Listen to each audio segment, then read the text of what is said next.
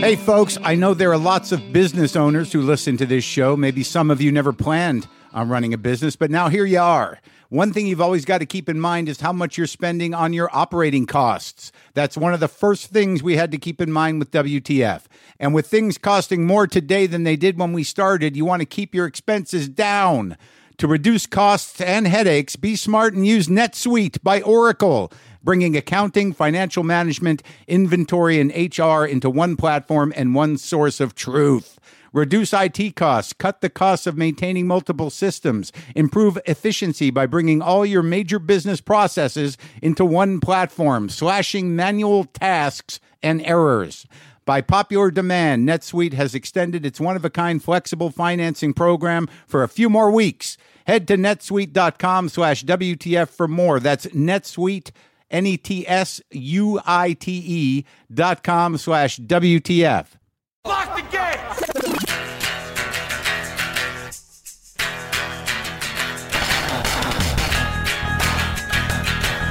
All right, let's do this. How are you, what the fuckers, what the fuck buddies, what the fuck nicks? What's happening? It's Mark Maron. This is my podcast. Someone gave me a heads up that there was a little audio tribute or shout out to the show by Mulaney and Kroll on their, what is it? Oh, hello. Is that it? The two old guys. Yeah, the Oh, hello podcast. The Boy for Sale episode. But apparently they copped our music, and I'm not coming after them for it. I thought it was fair use. Nice tribute. I took it in a positive way, which is I'm sure how they meant it. How's it going with you guys? How's the baking and whatnot? I'm wary to bake. It's gotten hot here in LA, so my air conditioner just doesn't hold up when it gets real hot. So I've been cooking things out here in the studio kitchen. Someone asked me why do I have a kitchen in my studio? I don't know if I haven't explained this or if it's necessary to explain it again. I had to make the garage here at this house into basically another house in order for it to be up to code. So that took a while, and I was broadcasting out of one of the bedrooms upstairs in the house. And now I'm out here, but there's a kitchen here. Someone could live here. God forbid my mother, my brother, my father needs to live here. And I say God forbid in a nice way, but God damn it, no. Please, no, not that. In a nice way. Anything but that, please. I'm saying that with love. Everything moves forward out here. You know, I don't even want to think about it. Got enough on my plate right now. Do I, though? Do I? By the way, Laura Linney is on the show today. The amazing actress, Laura Linney, is here. She's going to be on, well, she's not here, but she's on the show. Ozark Season 3 premiered last month. You can watch all 3 seasons of that, but watch her movies, man. I just watched You Can Count on Me. I just rewatched that Lonergan movie. What a fucking great movie. God damn it. Yeah, but she's been in a lot of movies. The Savages, I was going to rewatch that, but we ended up watching Ace in the Hole and some Eliza Hittman movies because I want to talk to her. But I'm starting to not only get used to doing conversations like this with the video hookup, but there's something unique about them. I thought I could only see the possibilities of negative things about in terms of having the mediated conversation, mediated being they're not sitting in front of me. But there is something about doing it this way, too, that is okay, if not unique, in that I seem to be getting the same depth or quality of conversations, but there's something a little different about them that's not a bad thing. It's a different thing. It's a good thing. So I don't know what you guys have been up to. Are you just kind of repeating things? I have been digging into the past, I think is a favorite pastime. That bit that they did on SNL that Aidy Bryant did at the end of this last SNL from home, which I find very touching. You know, I don't really watch SNL with any regularity, but there is something sort of leveling about having to do it the way they're doing it. There's sort of a vulnerability to it because there's no audience, there's no crew. They're having to shoot these things with whoever they have to shoot them with. So it's all kind of homemade. The weird thing about entertainment at this point in time is that 90% of it looks like an audition tape. And there's a vulnerability to that. To not having that interaction with the audience, to only having the interaction with the camera, to not having a crew, to not having makeup. And you're sort of seeing the almost the raw talent of the people. And it's kind of great. I don't know if I'd prefer it forever. But as I've said before, I think John Oliver's show is better without the audience, with him just sort of focused and plowing ahead. But the Aidy Bryant bit, with her reading her old journals and then kind of losing her mind, I just thought was hilarious. I've been organizing a lot of stuff, going through a lot of stuff, throwing away a lot of stuff, moving stuff around. And it triggers a lot of feelings. Looking at old pictures, looking at old artifacts of your life. The life artifacts, old journals, old writing. I'm going through the boxes, man, to see what got me here. And a lot of it not worth saving. That's the big takeaway. Why am I keeping this? Who's this for? Be a lot easier when I fucking die to not have all this shit for someone else to throw away. But I did have this weird thing about old pets. Because I don't know. Are you talking to a lot of people? A lot of people are talking about Zoom fatigue, but maybe it's because my job is what it is. I do interview, but I'm not talking to a lot of people on Zoom or FaceTiming or talking to anybody. It's weird. It's more of a check-in thing. Like, dude, you all right? Yeah, good here. Okay. Checking in. And that's it. But I did end up spending some time to talk to my buddy Sam Lipsyte for about a half hour yesterday. And that was great. I got to do more of that. But it's what I think is odd in thinking about the past and going through things about the past. Like, I can very specifically remember, and this is because Monkey is sick and because I lost LaFonda a few months back. I got an email relating to LaFonda, actually. I'll get back to this. Let's see. Where is that email? Perfect guitar name. Dear Mark, thank you for WTF. I feel like a serial podcast dater who finally found the one for real this time. I especially love that we share a big heart for cats. I have 3, and as is tradition or psychological quirk, they all have several names each. The names they started with, however, are Gizmo, Seven, and May. I feed them catnip often because they live in quarantine all the time, regardless of the state of things right now. I recently purchased a Telecaster, and I felt compelled to find the perfect name. I would never have imagined that name would involve you, but here we are. This evening, as I stared longingly into her Texas tea finish as she lay in her plush case all shiny and new, it hit me, LaFonda. I'm going to name her LaFonda, and I'm going to ask for Mark's blessing. Mark, may I name my Telecaster after your cat?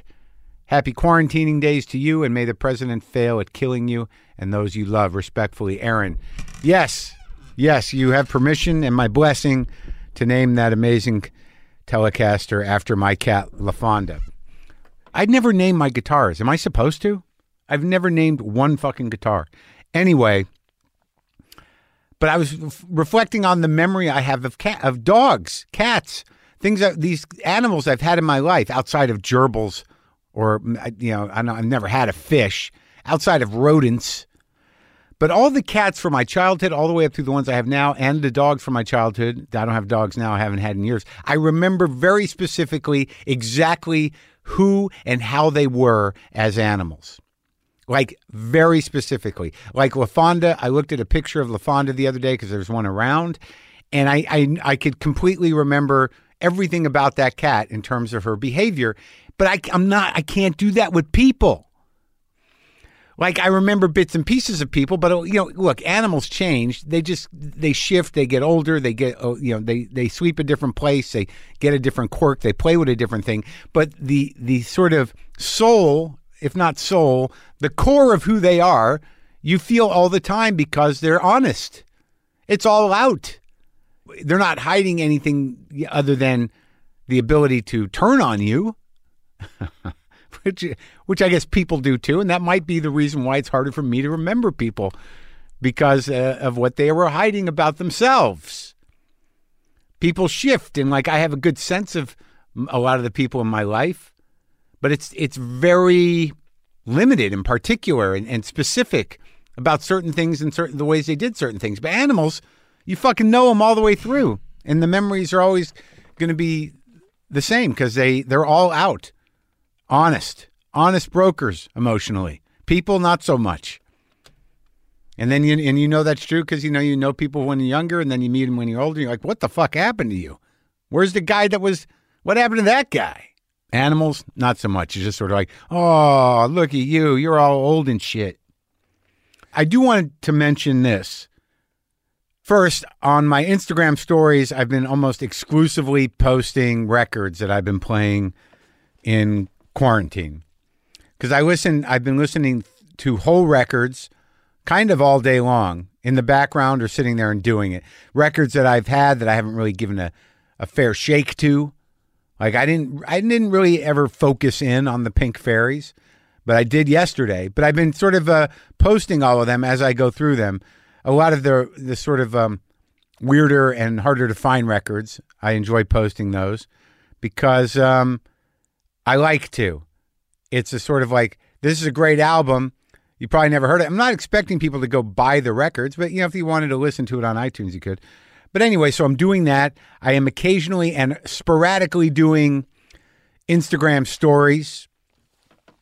Oh, I did want to say this about SNL. The musical numbers by Pete Davidson are kind of hilarious and very sweet. The whole thing's moving to me. I can't quite understand why, but it is.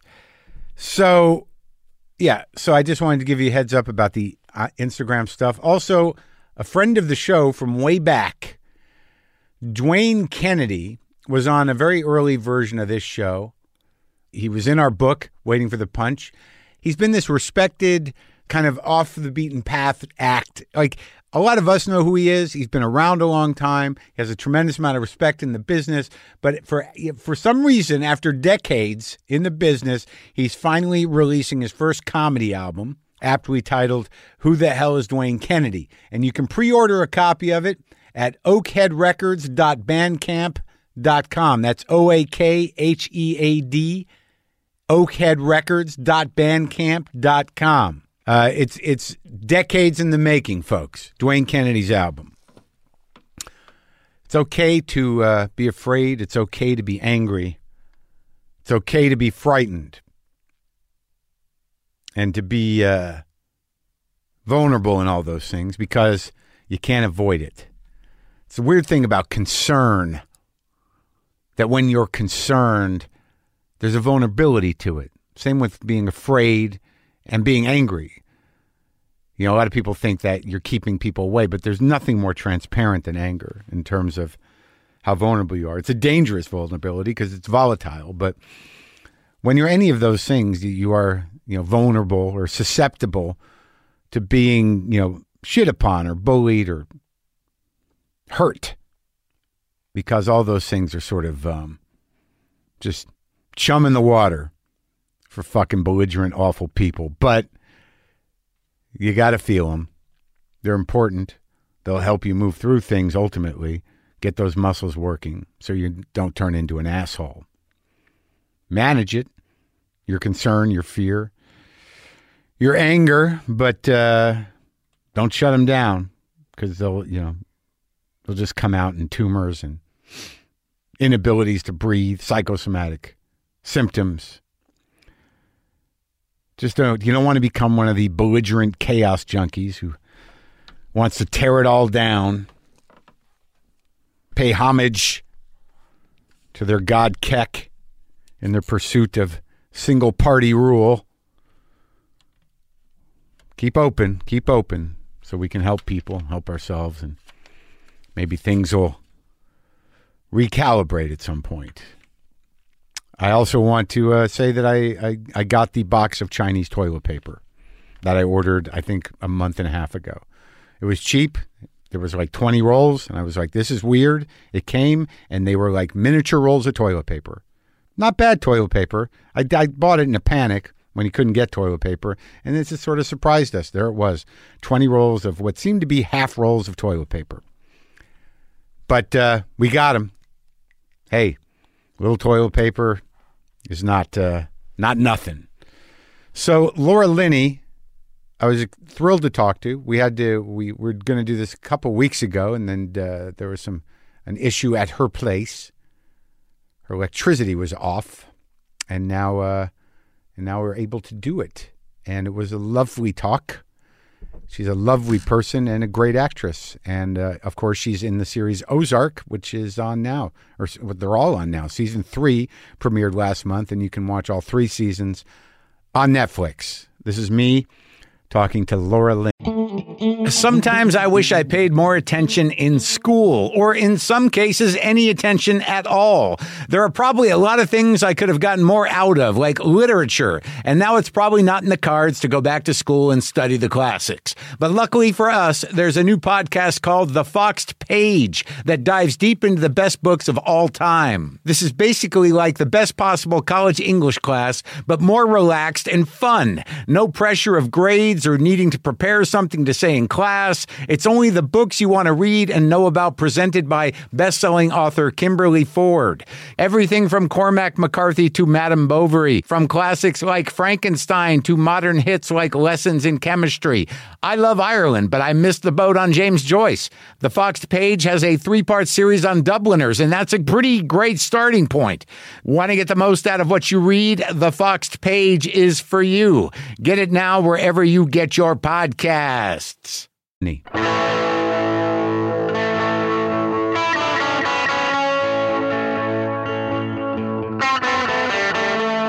Nice to see you. Nice to see you. It's so exciting. It's weird. I was thinking about it. We are, I think, the last generation that was kind of fully able to adapt to what we have to do here. Yes, I think so. My parents could not handle it. No way. Barely handle a phone. My mother, thank God, my mother has just started texting, but she does no email. She will not. Every computer I bought her, and I bought her several, is a lemon. It's not her fault. It's not. She ain't good. She's just not going to do it. And now she's proud. Oh yeah. Wait till they get hold of the emojis. My mom's a emoji crazy. I know. We're all going back to hieroglyphics. Yeah, and they get very excited. Language is going. Yeah. Yeah. The poetry of text is very tight, very short, and it's hieroglyphics. Can't read the tone. Hieroglyphic. I don't know if it's quite poetry, but hieroglyphics. Yeah. I guess that's true. Maybe I'm reading too much into it and being optimistic. You're being generous. When somebody's curt and dismissive, I'm like, well, that's a nice, tightly phrased line. Yeah. Where are those glasses frames? Those are good. Thank you. People like these glasses, and I don't know where they're from. I think I bought them at Whole Foods. Really? I think. You bought glasses at Whole Foods? Or CVS or something like that. I lose glasses constantly. I didn't know Whole Foods had glasses. Oh, yes, they do. They have a very nice little glass next to the soap. Is that okay? I learned something today. Yeah. So how are you feeling? Like I'm doing, I drink a lot of tea. So right now I'm all caffeinated and on the edge of sanity, a lot of energy for no reason. So you're all jacked up. Great. Yeah, that's what I do. What do you do? Well, I have a 6-year-old. So he's jacked up for you? Yes, that's right. So and in some ways it's great because he keeps me on a schedule. Yeah. Otherwise I would sleep in every day. And would you? Yeah, I probably would. Yeah. I can't sleep in anymore. I don't know. I don't know if it's. I'm old you're one of those? I'm up at 6:45. 7. Yeah. 7, not 5:30. Yeah. I'm envious of that. Oh yeah? You'll sleep the day away? Well, I won't sleep the day away. There are many days where I feel like I never fully wake up. Well, I didn't say that doesn't happen. Frustrating. No, that happens to me every day. I don't know what it feels like to feel good. Do you know what it feels like to feel good, to wake up and be like, wow, I feel great? I've had a few of those days, but not many. In your life? So I know they exist. Yeah. So you sort of chase them. You sort of chase that refreshed, like waking up refreshed and just instantly happy. Yeah. Like just like endorphins at a high when you first wake up. No. And I can remember there was a period of time where I told myself, like, give yourself the process of waking up in the morning. Right. Like, don't just jump out of bed and go and all of a sudden be on edge instantly. Right. and really angry if the coffee isn't good. Right. And, yeah. Like yeah. give myself at least even just a minute and a half. Yeah. And it actually helps a little bit. Well, now I have all the time in the world to wake up, but it's sort of it's not true. the same kind of peaceful feeling. It's like, what's the point? Yeah. What's going to happen today? I know. You're way upstate, and you kind of hold up. No, I'm in Connecticut. I'm in the northwest corner of Connecticut. Oh, is it pretty? It's beautiful here. And it's beautiful. Did you live in New York forever or never? I was born in Manhattan and grew up in Manhattan. What part of Manhattan? I grew up on the Upper East Side. My mother was a nurse at Sloan Kettering, which is the big cancer hospital there. She's a cancer nurse. She was a private duty cancer nurse. Wow. And she worked 12-hour shifts. And my parents split when I was young, so I grew up with her. But was your dad down the street? No, my father was on the other side of Central Park. He was across town, bus ride away. But same city. Same city. Two very different worlds. The apartment with my mother and the apartment with my father were very different places, and I would go back and forth. But it was not like he disappeared from your life. He just went over across the park. He would disappear occasionally. Yeah. But he always came back. So what was it? So your mom was very grounded, nurturing, care person. My mother was, yes. My mother is unbelievably beautiful. Oh, that's nice. Exquisitely, like a really stunningly beautiful woman. Yeah. And she found herself a single parent, and she had to work very, very hard to keep it going. Yeah. And, and I was, and I tried to be as good a child as I could to help her because it was stressful for her. You had to grow up quick. She was, yeah. I grew up a little fast. Right, because you could sense your mom was strained and that it wasn't. Yeah, she was exhausted and tired, and there was a very nasty divorce with my father, and they really did not get along, and never did. Never. Even decades later, it was very, very difficult. But you have no hard. recollection of them together. I saw them together 3 times in my life in the same field of vision. That's it. I was so like every molecule in my body sort of jangled. Yeah. when I saw them, when I could look at my father and then turn my head and look at my mother, it was wow. It was, and the last time they were together was the first 2 times were too upsetting. How old were you? I was really young. My father came to pick me up one time on a Christmas day. Yeah. And because what used to happen is he would come, he would visit, he would pick me up in his VW orange Bug. My mother would say goodbye to me upstairs, and I'd take the elevator down, and then I'd go get in the car with him, and he'd drive me over to the West Side, and I'd spend the weekend with him, and he would drive me back. Right. So they never saw each other. Yeah. They really did not like each other at all.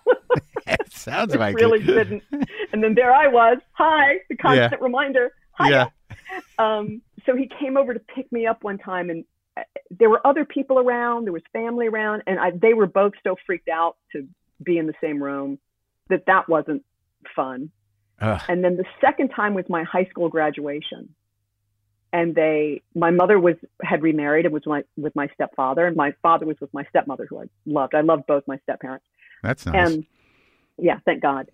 But I remember my mother and my stepfather were on the floor of the auditorium, and my father was in the balcony. And I can remember at the graduation, like looking, and I was on stage, we were all sitting on stage. And I can remember looking at one and then looking at the other. And that was the first time I was really an adult. And I was so aware that they were both there. And he was looming over you in the balcony somewhere? Yeah. Far away? I think both freaked out that the other was there. Oh, yeah. And the third one was I received, much to my surprise, I received an honorary doctorate at my college. Yeah. And which they college? I went to Brown University. Oh, that one. And that one. And they both showed up for that. And they were both so happy. And they really got along. And it was really nice and very important for me, like more important for me than I even realized.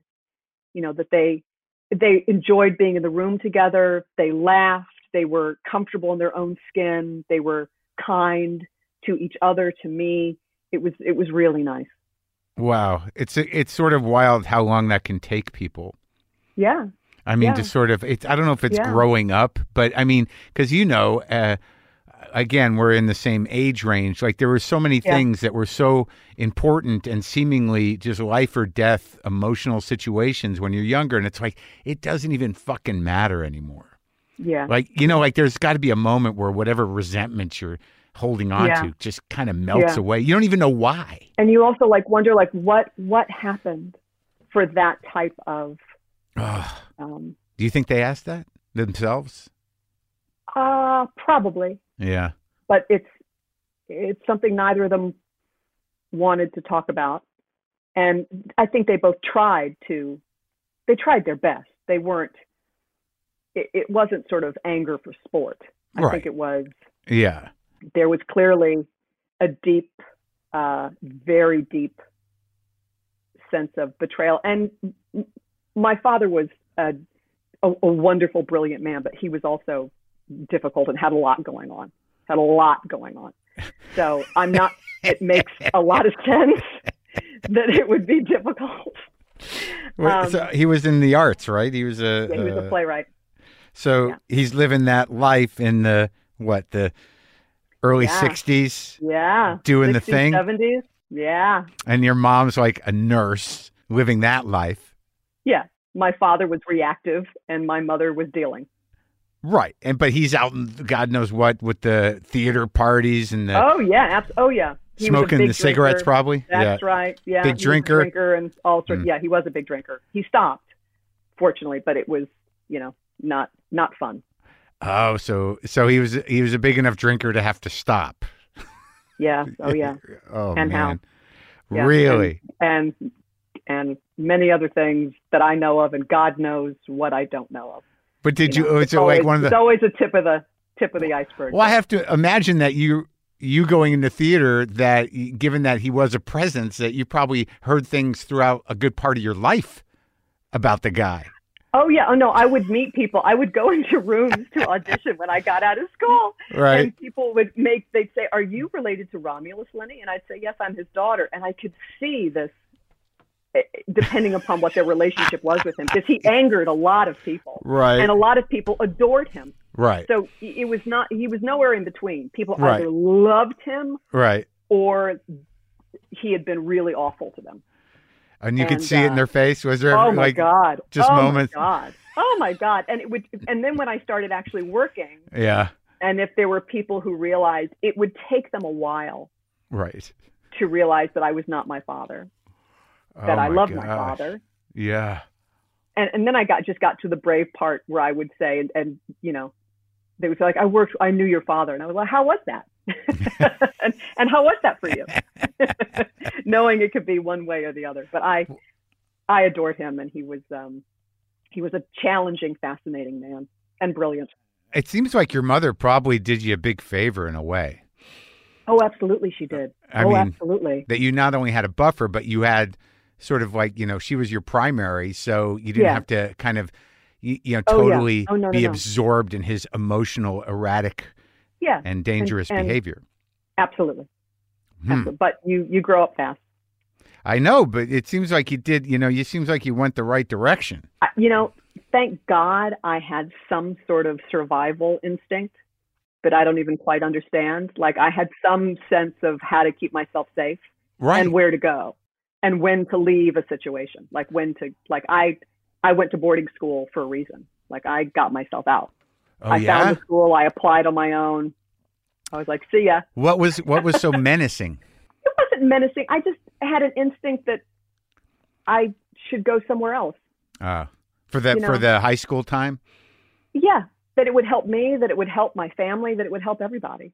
And I just had an instinct to go to the country. Oh, that's what's great, because like the weird thing is like when you have a parent who's kind of kooky, or that's like a light word, but whether they're kind of boozy or emotionally erratic. I mean, you could either kind of be like you, seemingly pretty stabilized, or you could be like out of your fucking mind. Yeah. No, it's true. And I'm very lucky. You went the other Yeah, way. I don't know. Yeah. Oh no, I have thought about that a lot. Yeah, I don't know why that happens. What did you find? What do you figure? I don't know. it's the cards you're dealt. I Yeah. mean, like I was not dealt the addiction card. Right. And also, but it didn't appeal to you, obviously, the lifestyle necessarily. Yeah, no, I didn't like it. But like when you were coming up in like a Juilliard or Brown or wherever, I mean, were you the person that was, hanging around people that were clearly out of fucking control, cleaning up glasses? I mean, what were you? No. Oh, good. Yeah, no. You weren't the no. caretaker of like. But I dated, but I fell in love with a lot of drinkers. But I did that. I dated all those guys. So when did you start? When you were a kid, were you hanging out at the theater? Did you go to your father's like workshops or when he was? Oh yeah. Absolutely. Oh, I loved it. He would drag me. I mean, he didn't know what to do with a kid. God bless him. He really didn't. And so I became a peer. He could sort of function with me that way. So I was like the little. Lucky you had your mom. Yeah. Yeah, and also I realized I was safe in that position. If I didn't behave like a daughter, I would be included. And so there you go. I sort of became that. So I would sit in the corner of rehearsal rooms and be very quiet and not bother anybody and just soak it in. And I loved it. Wow. I loved being there. Do you remember seeing actors that like blew you away?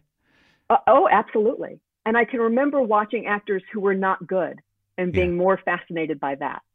In like, what way? Why are they not good? Like, what's going on there? Why is that not working? So I was more interested in that. Why am I not buying that?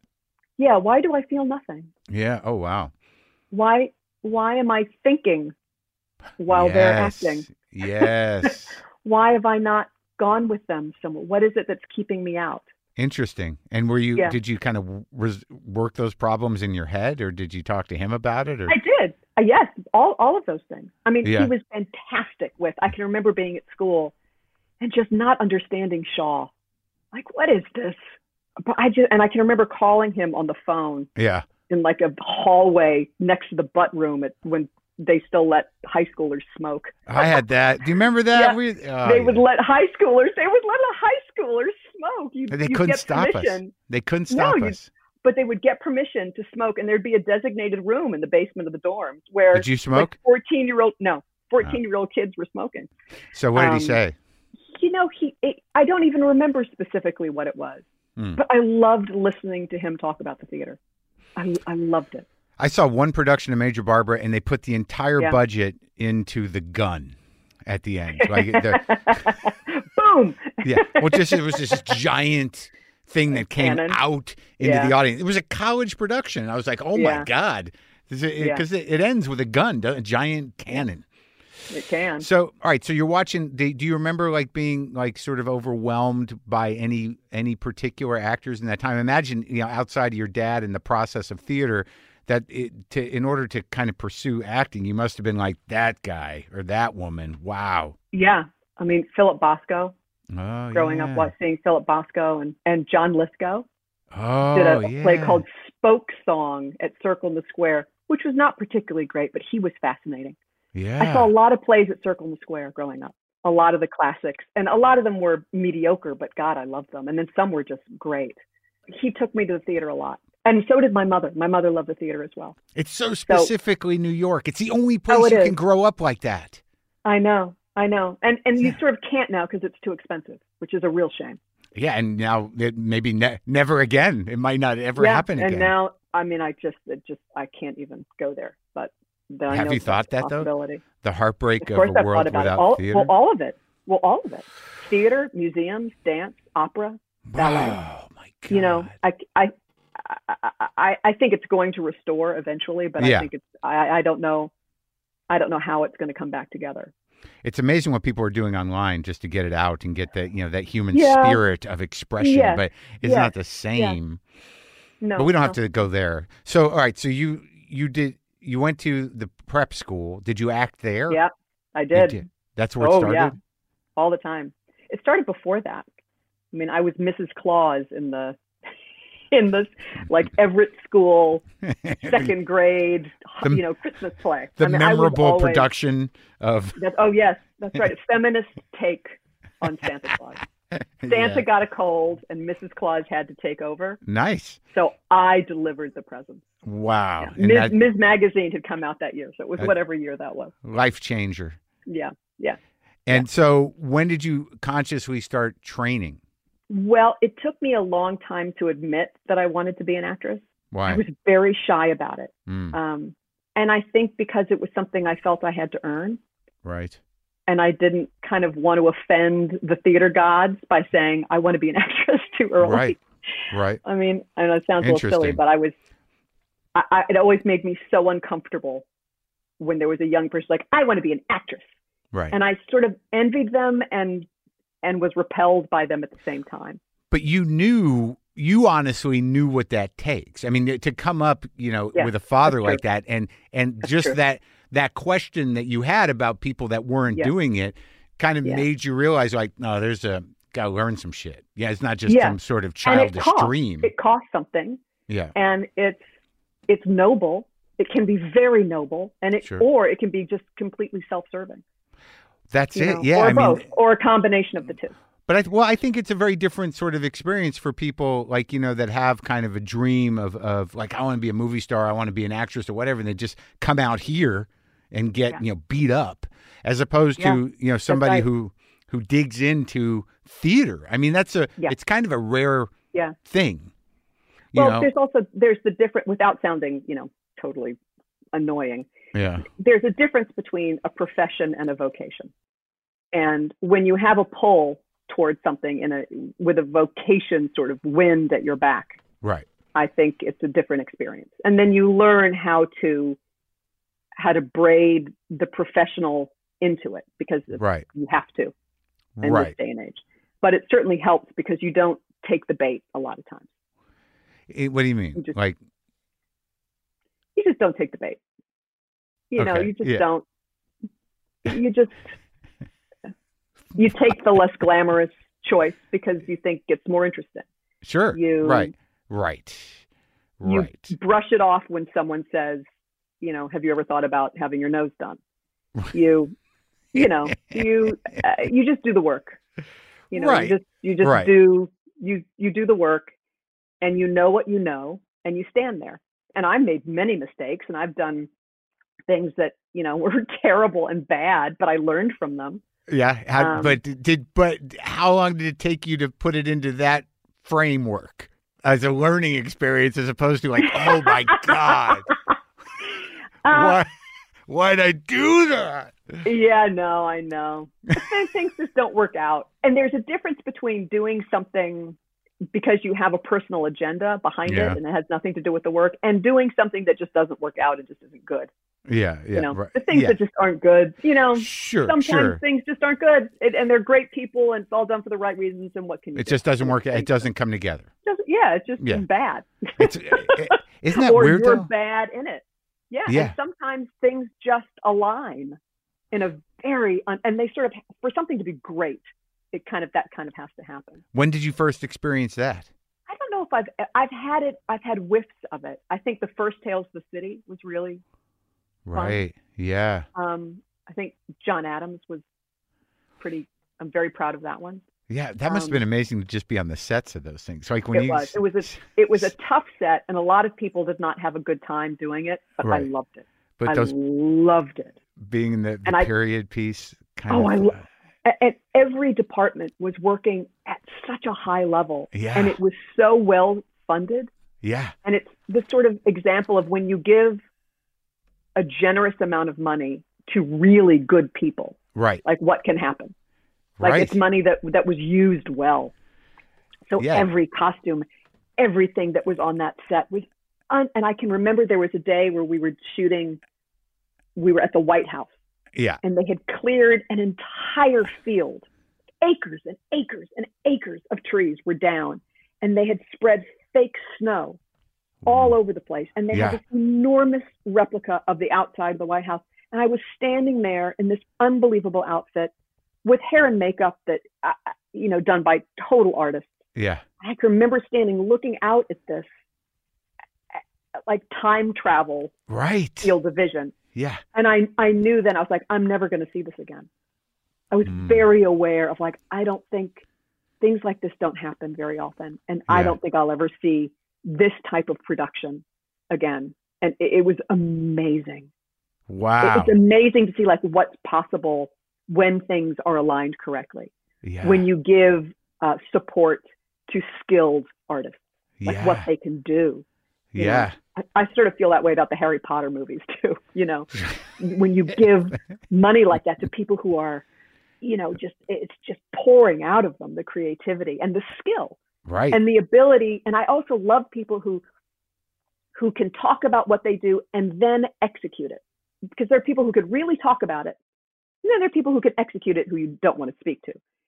But when you get those people who can do both, Yeah. who have the ideas and then the skill to execute it, it's so exciting to be around. Yeah, especially when it's like there's so many of them, and if they're Yeah. all working at a top, like for Yeah. something like the Yeah. John Adams movie. I mean, like I've only been on a few productions, but like that must have been massive. And there's so it many was people, huge. so many people involved. You know, your Yeah. costumes, set deck, and just the people doing the snow. I mean, that's this whole other. Absolutely. it's The a whole- wind machines were enormous. Oh my God! And Paul You know, was great to work with. Paul was great. He's an interesting actor, huh? Yeah, he's a really good actor. I loved working with him. How do you How do you judge that? Through connection, like you know, like because there's a range of people's abilities, and as somebody, you know, I've noticed this before, but obviously I don't have much experience. But when somebody's not meeting you where you are, you sort of have Yeah. to you have to act on top of acting. Yes, but you have to be careful, because then you can overgenerate. Oh, right. You have to be careful, and you just have to be helpful. But Uh-huh. if you can somehow connect to someone, Right. somehow, then something good will be there. It's odd, right? That like, because in the times I've done it, you know, because I don't have great chops, but I can sort of put my heart out there. Yes, And you can. And Yes, you can. Yeah, And it's really good. well, thank you. But you know when that's received, you know, even if it's supposed to be pushed back against, you know, you can feel it happening, whatever's supposed to happen. And when it doesn't happen, you're sort of like, okay, I gotta just pretend like I'm acting as this guy, but now I got to pretend like I'm getting what I need. There was one play that I was in with someone who was just had all sorts of issues and all sorts of problems. Yeah. And I took my contact lenses out so that I wouldn't have to see them completely. Because I realized it's terrible, but it's true. Did if that I work? reacted, it helped. I mean, Huh. It didn't save the thing, but it helped. But Yeah. I realized if I took in and reacted to what I was seeing, Yeah. it would not be the play. So it was an effort to sort of keep the car in the right lane. Wow. What yeah. what that's like some. It's interesting when you have to troubleshoot and the vessel is you. Like, you know, like when you have that an issue like that, like to sort of like to like MacGyver your capacity to stay engaged in a role, you have to blur the person you're with. Yeah. That's kind of it's a brilliant idea. And then I did what I called buttonhole acting, What does that mean? where you made a choice. You would stare at the first buttonhole Oh. and just stare there. Wow. You sort of cock your head and bend down, look down a little bit, make it a sort of submissive sort of character choice, and just look at the buttonhole. You never look at someone's face. When you make choices like in roles, are you that like minutia oriented where you can make decisions like that? I mean, obviously when you're doing TV or movies, you have, you know, there's framing involved, but even in plays, it must be different. I mean, in plays, you've got to get that role going. You got to stay in it. Right. Well, you have time. Yeah. You have the element of time. And also it's what time does to a group of people. It's right. And it's nothing Right. you can generate. It's nothing you can create. And it's something that just happens, the layers of experience week after week, show after show. And then the play will reveal itself in a different way the more you do it. Huh. And I love that. I love when you stop working on the play and the play starts working on you. It's it doesn't happen all the time. Right. But when it does happen, it can be magical. And you can just feel it turn. You like almost like the day it happens. Yeah. You can feel it lift off the page. You know, there's that period of time in the third week of rehearsal, which is so painful. Yeah. When you hate yourself, you hate the play, you think you're ruining everything around you. You feel like you should quit and they should get someone better. And it always happens. It always happens around the same time. And it's one of the great lessons of the theater. And there are many of them, but one of them is like learning how to sit in discomfort. You have to sit in the discomfort and go through the process of allowing things to come together. And that just takes time.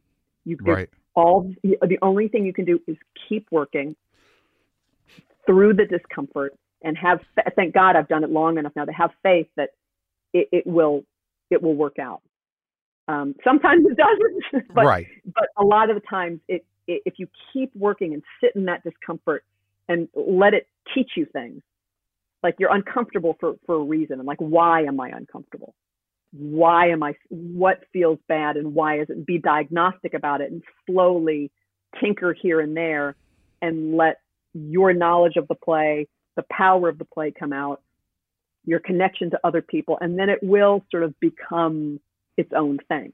Right. And it's a very exciting period of time.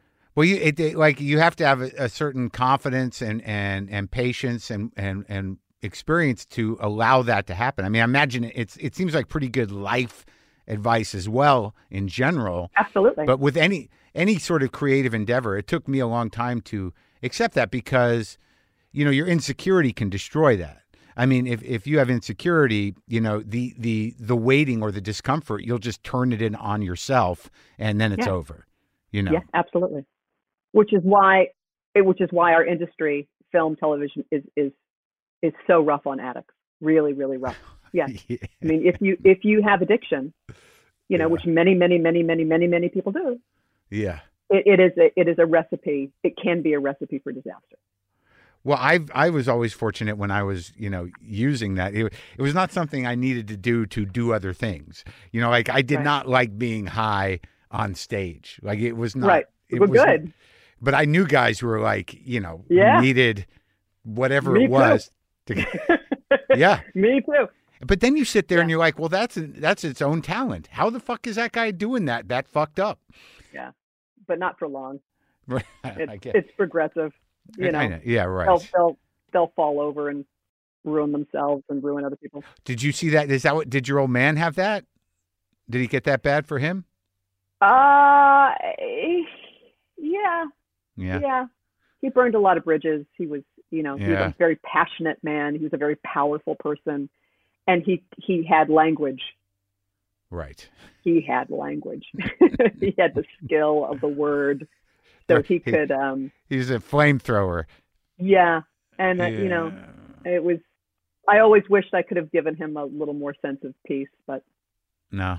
You can't do that for someone. He never. How long was he able to stay sober? Like, how long did he live sober? I'm not quite sure. It's all a little fuzzy, to be honest. Yeah.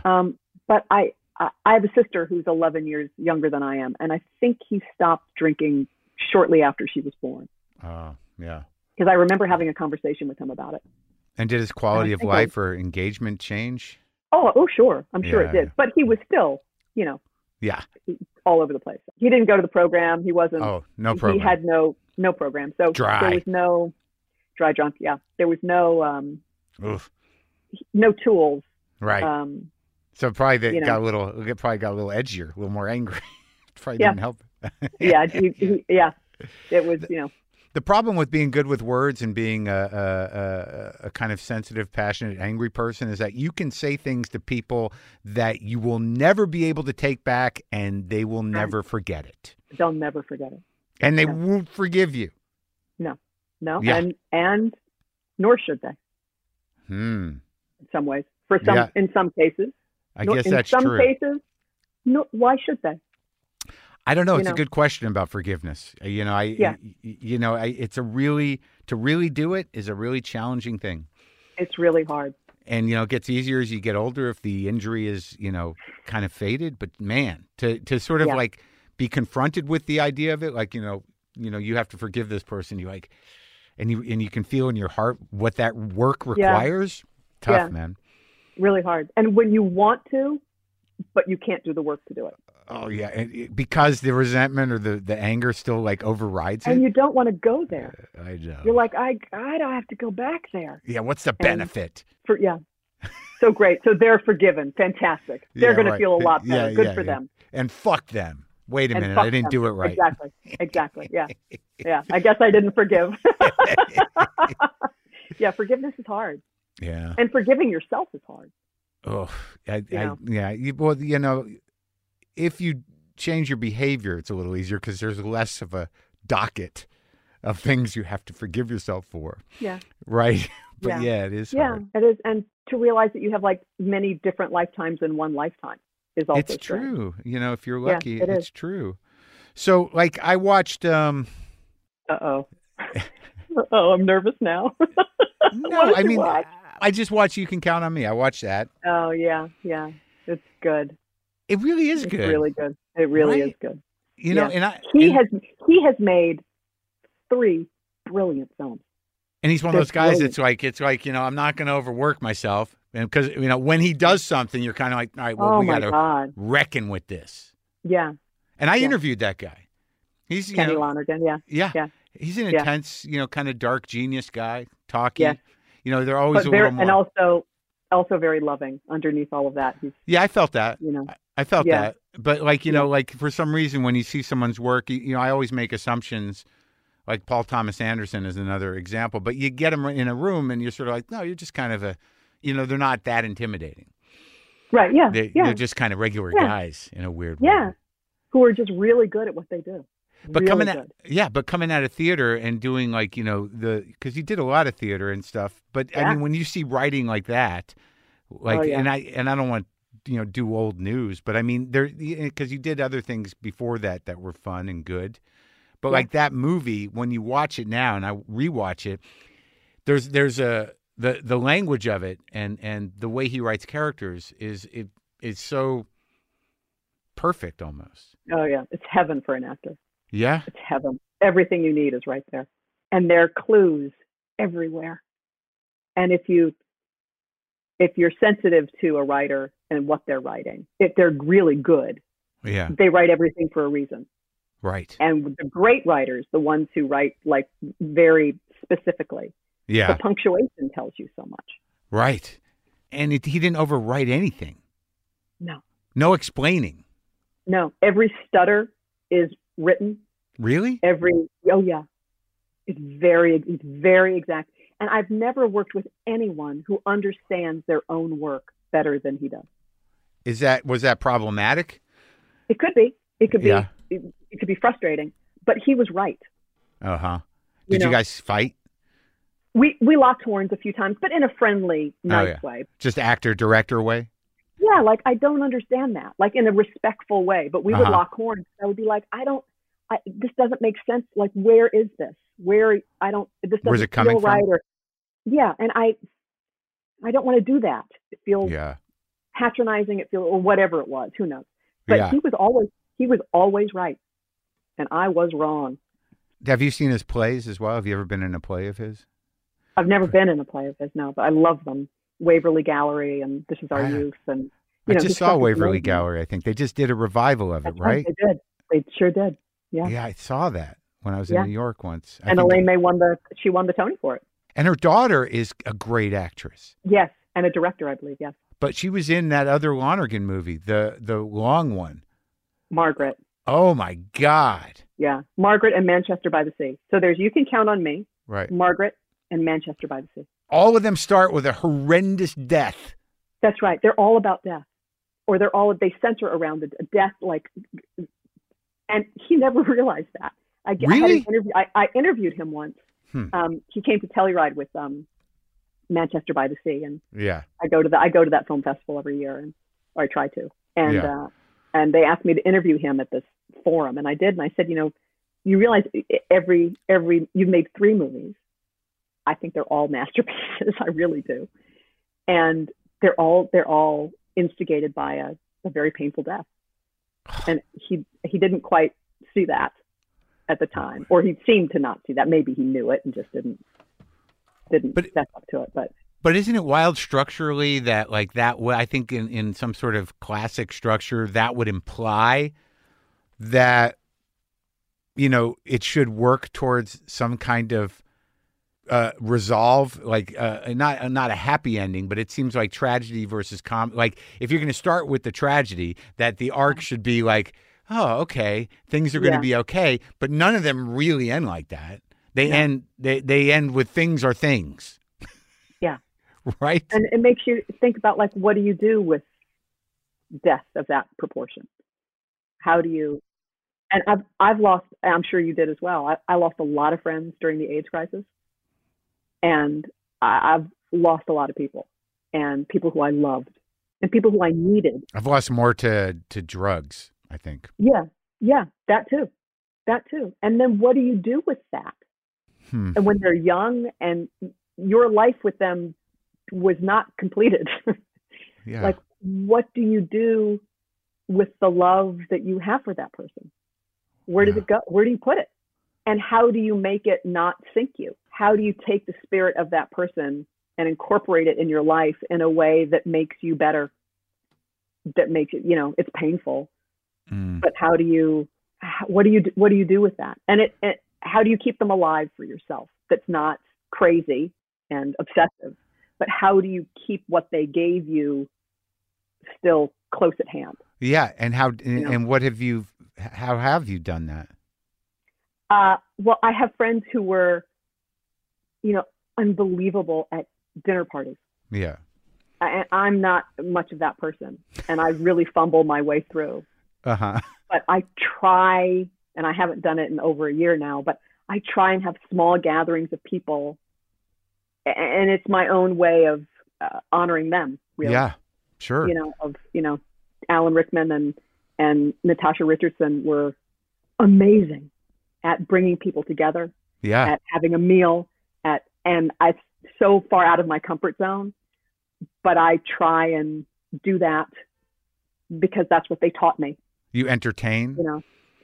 I I don't. I'm really bad at it, but I try. But isn't so much of that about bringing the right people together? True. Yeah. But I'm a inconsistent cook at best. Yeah. I don't handle that stress terribly well, but I try. I think about that a lot because there's definitely people that have passed that I knew I don't know, the depth of my relationship is usually one-sided in a lot of ways. Like I make assumptions about like my connection with people that is sometimes real and sometimes isn't. But I a lot of times as I get older, I kind of just, I don't grieve properly. I'm just sort of like, well, that's how it ends, and I think I stuff it down.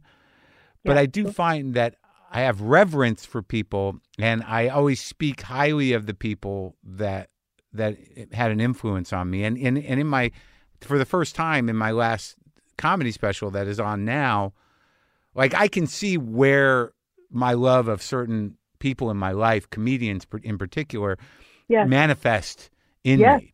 Yeah. And how I honor that creatively. I can bring do that. Them with you. You bring them with you. Right. You bring them with you on stage. I do that. Right. Yeah. I try to summon Phil Hoffman whenever I can. Yeah.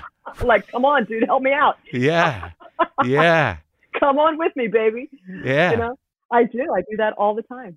How does he inform you? What was God, I loved him so.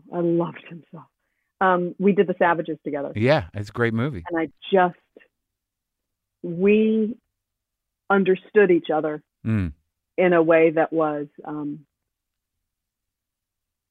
such a relief. Yeah. It was such a relief for me to be around him. Oh, yeah? He kind of saw me in a way that most people didn't. And so we really, we had a very strong friendship that way. Yeah. And unspoken, kind of? No, we kind of acknowledged it a little bit, but we kept it, those sacred friendships that you have with people. Yeah. And I truly, like many other people, I am not alone here. I truly loved him, and he was important to me, and he made me a better actor, and I and we loved working together. It was, and I have many relationships with many actors who I love. I love what I do, and I've worked with a lot of great people. But Phil could, I don't know. I think we had a lot in common. I think there was an intersection of pain, really, that we understood about each other and felt safe with each other and seen. Like we just got each other. Yeah. Well, where do you track your pain to? Oh, God. Well, I think it's, when you're the child of a divorce and there's addiction and growing up too fast. You have it, and and your heart gets broken a lot. You have to act like an adult, but you have the sensitivity of a child. That's right. And when you're a child and your heart gets broken, too young, and you don't even understand what it is. Yeah. I think it's like a bell has been really rung, and it still resonates. It doesn't leave your system. That is a very good way to put it. Because and it's also a resource. It's weird because I could, when you put it like that, I can tap into it right now. Yeah. That vibration. Yeah. And then you have to learn how to live with it. How to let it go if you can, which I don't think you ever really can. Or at least balance it with some other good shit. And put it in perspective. Right. It's not all of you. It informs a lot. There's no question. And everyone who knows me, I'm sure would say that. But I think it's made me a kinder person. Yeah. I hope. Yeah. And we're with Phil, I never met him. And certainly I thought he was amazing. But as an actor, what quality do you think in him was truly the gift? As when you acted with him or when you see him acting, what did he offer? There were people who were just on a different plane, on a different level. Right. And he had an actor brain. I call it the actor brain, because when your actor brain gets turned on, and then you can execute the actor brain. Yeah. It's really amazing, and he could do that. Right. He could really go deeper with freedom. Mm-hmm. There was, even though it cost and it was hard and he suffered, there was a freedom to his execution. Right. That was deep, and the connections were powerful and rich, and he understood the different levels of creating something. Right. It was whole and full and human. Yeah. Deeply human. He's one of those people that had their own time zone. There was just, there was an authenticity to it that could never be altered. He could touch truth in a way, so that then that would do a lot of the work for him. Nice. He knew how to really go right to that point and touch the truth, which then is just relief. Then you're just, an audience is relieved, and there's something about tickling the truth. When you can tickle the truth of something, then it's just, that's what you're doing. It's exciting. Yeah. That's it's life affirming. It makes you, it wakes you up.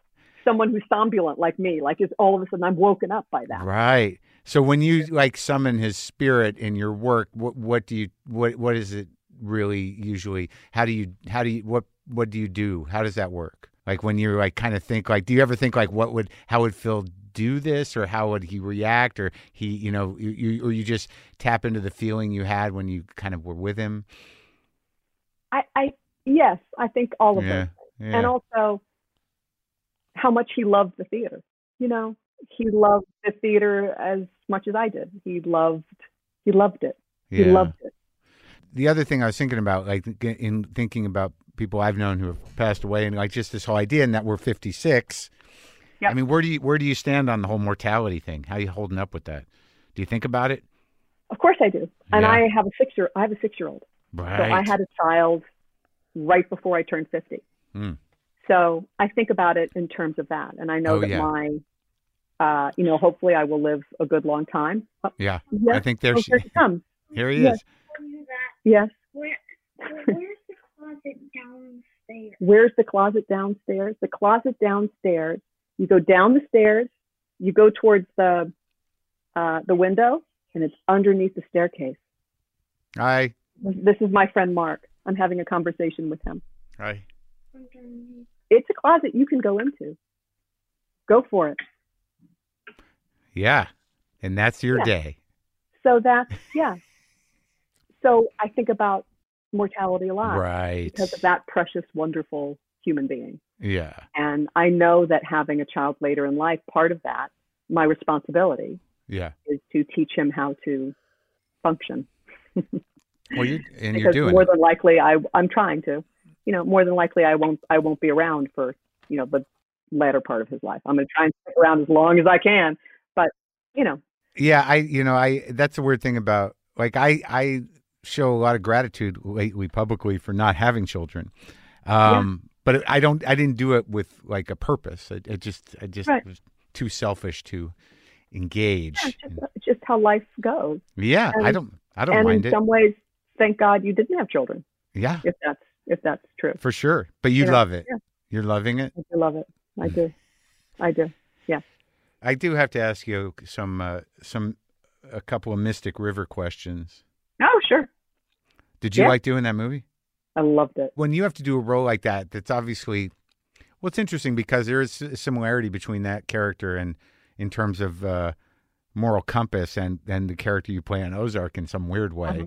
where you Yeah, have to, yeah.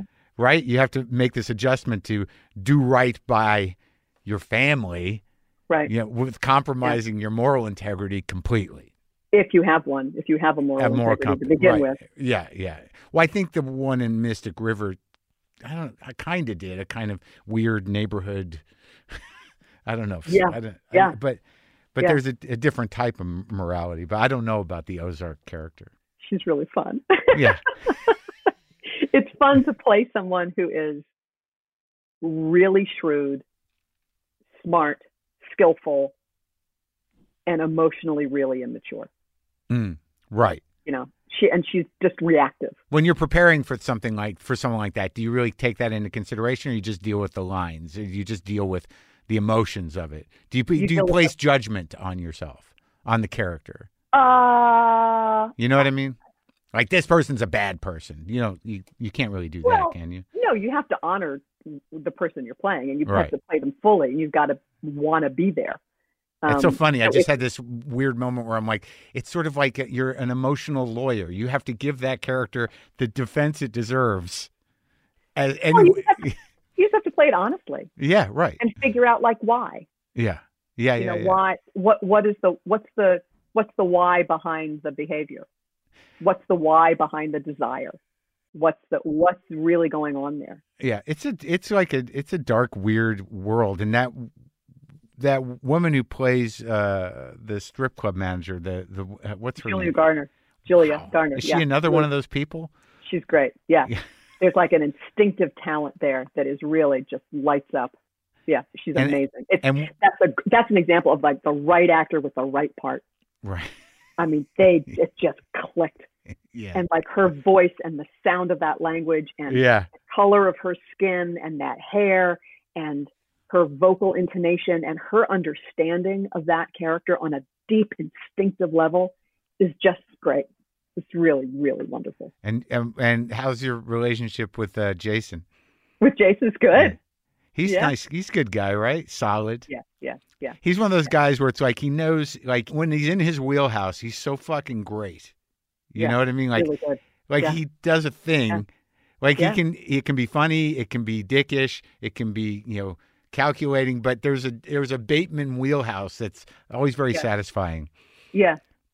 And he's been on sets his entire life. Right.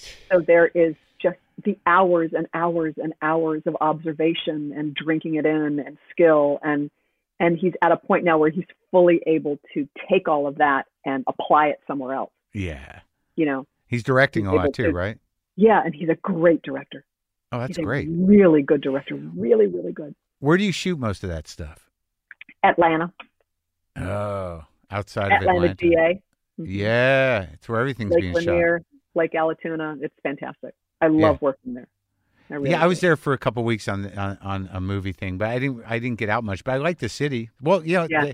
he's one of those. They're going to open that city up in 2 weeks, so see how that goes. Yeah. But it's weird when like I don't like I'm assuming we're politically like-minded that when Yeah. you're down there and you work with all these great people in Atlanta, kind of Yeah. liberal people, creative people. It's a great Yeah. sort of cultural environment there. But you realize like you're in this red state, you're surrounded Yeah. by this ideological disposition, and Yeah. you're kind of the minority there, and it's weird when you work there, but you're kind of like, I love it here. And then you Yeah. realize that the people that live down there have been living with that dichotomy their entire lives. Well, my whole family is from Southern Georgia. Really? I'm the first person born above the Mason-Dixon line.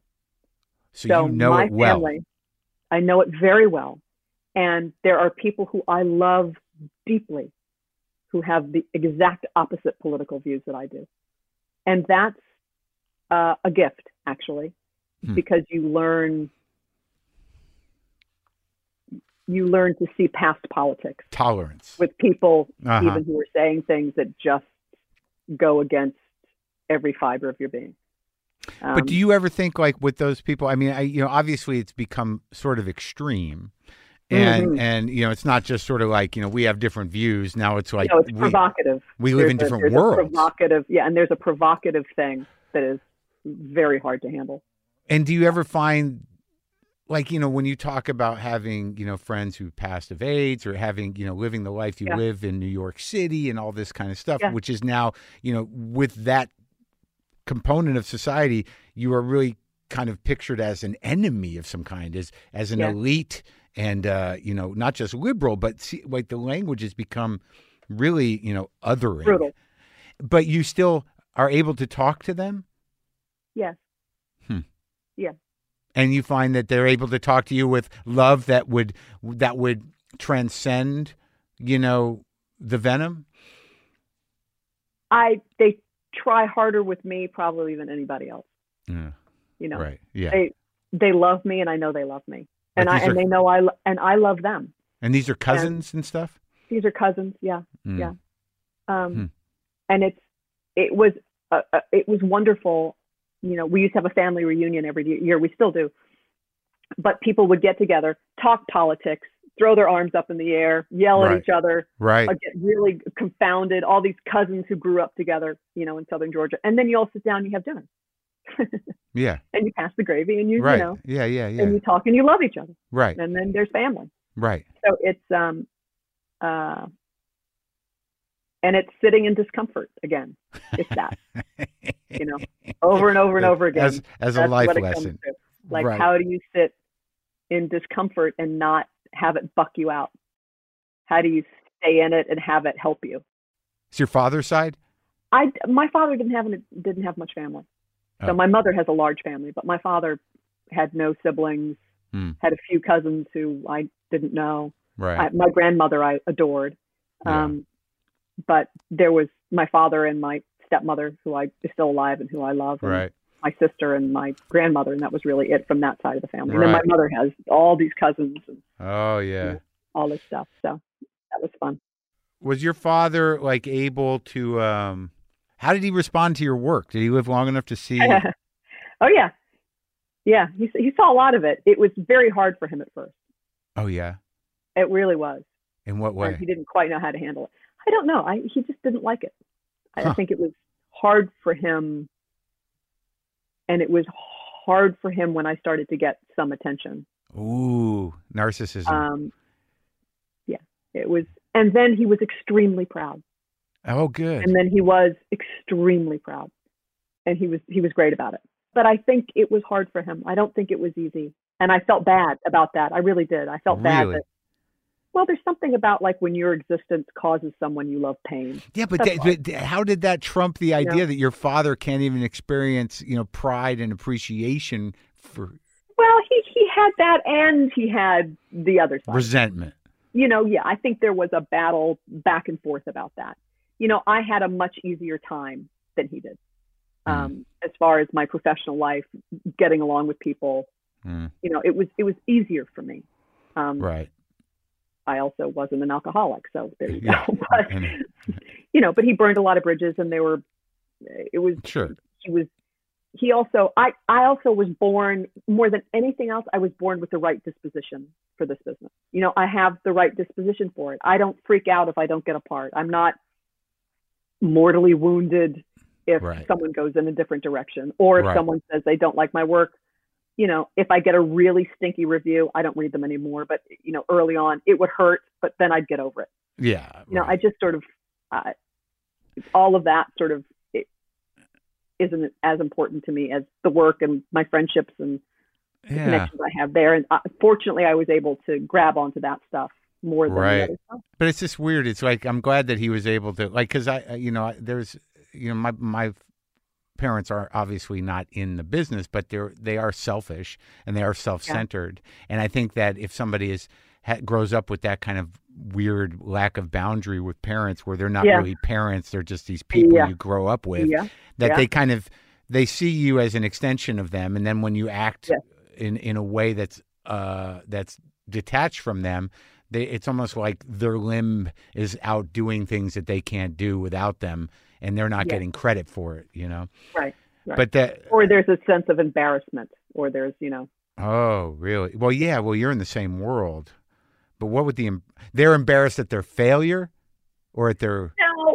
No, I played a lot of unglamorous women. Right, yeah. And that has been very hard for my mother. Oh, right.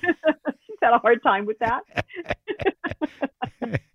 Why do you have to play these, unattractive women? That can be a little hard for her, but she's always been, supportive.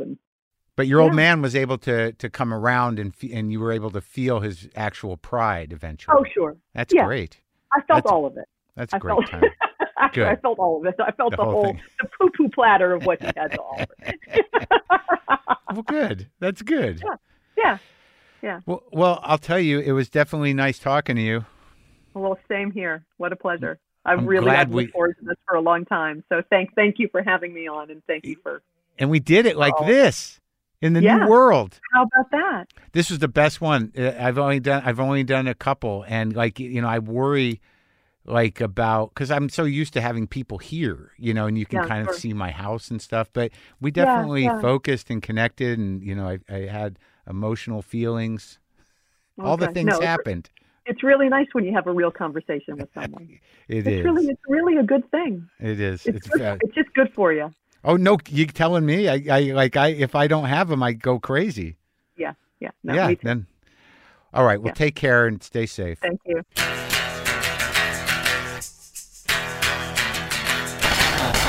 That was a great conversation, no matter how it happened, no matter where it happened. That would have been perfect right here in the garage, or just exactly the way it went. Go watch all of her movies. But she's currently in Ozark. Season 3 premiered last month, and you can watch all of the seasons on Netflix. I pulled out a guitar that I never really played, that I had, that was a gift, actually from IFC years ago. When I was doing my show there, it's a J. Mascis Squire Jazzmaster. And I'm going to play it now through the Dispatch Master pedal from Earthquaker into my 1953, I believe, Fender Deluxe Tube Monster.